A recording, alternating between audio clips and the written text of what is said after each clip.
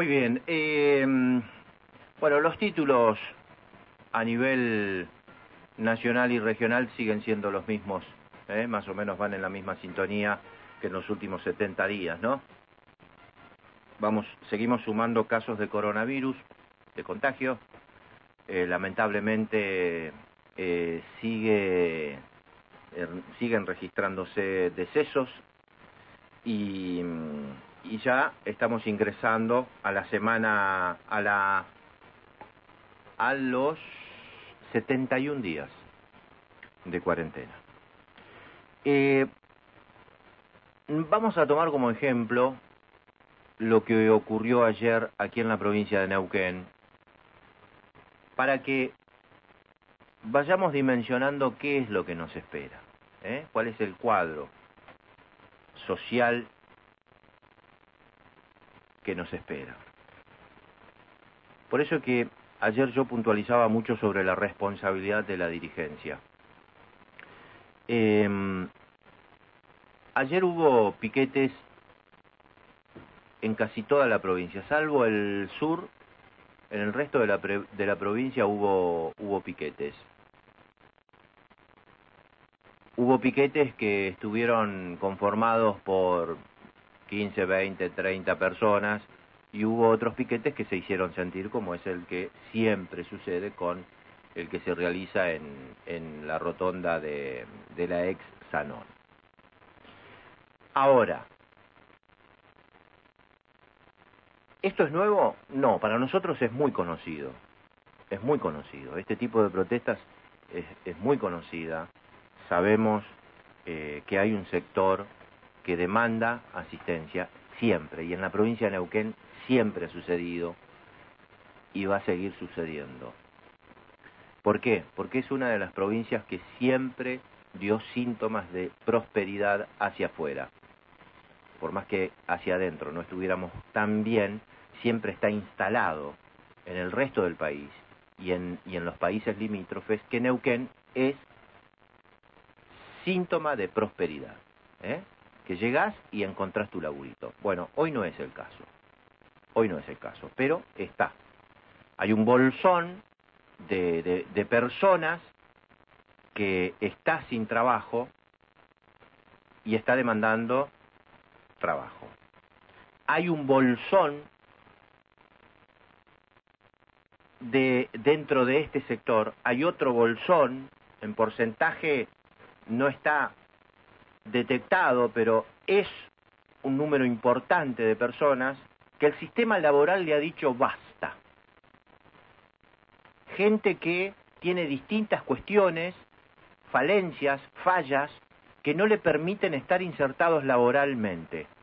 Pueden ser adicciones, pueden ser síntomas de violencia porque no sabe convivir con el resto de sus compañeros, distintas patologías y perfiles que hacen que las empresas no los tengan en cuenta a la hora de insertarlos laboralmente. Estoy explicando una situación que se ha dado desde hace muchísimos años a la fecha y nunca nadie lo ha dicho. Este grupo minúsculo es el que fogonea y va a la calle a proponer la pelea. También, obviamente, con un conjunto de gente que genuinamente está demandando trabajo.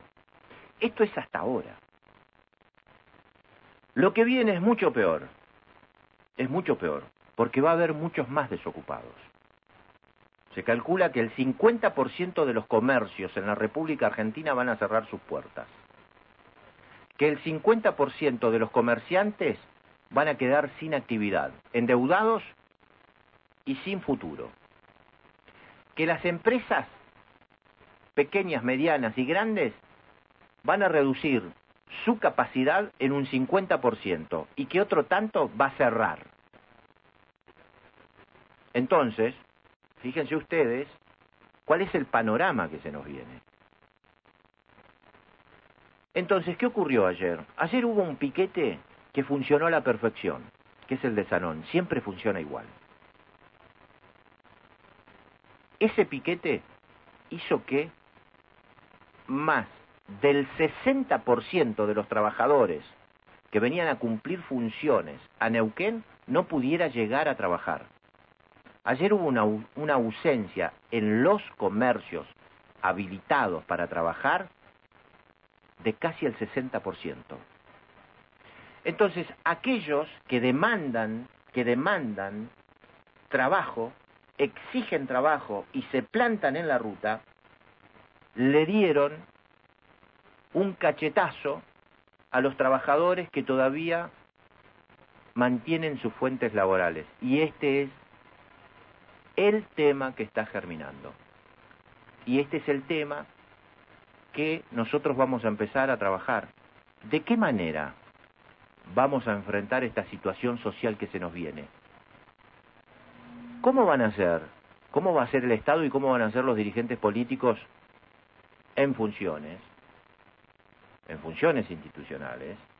Gobernadores, intendentes, diputados nacionales, senadores, diputados provinciales, concejales.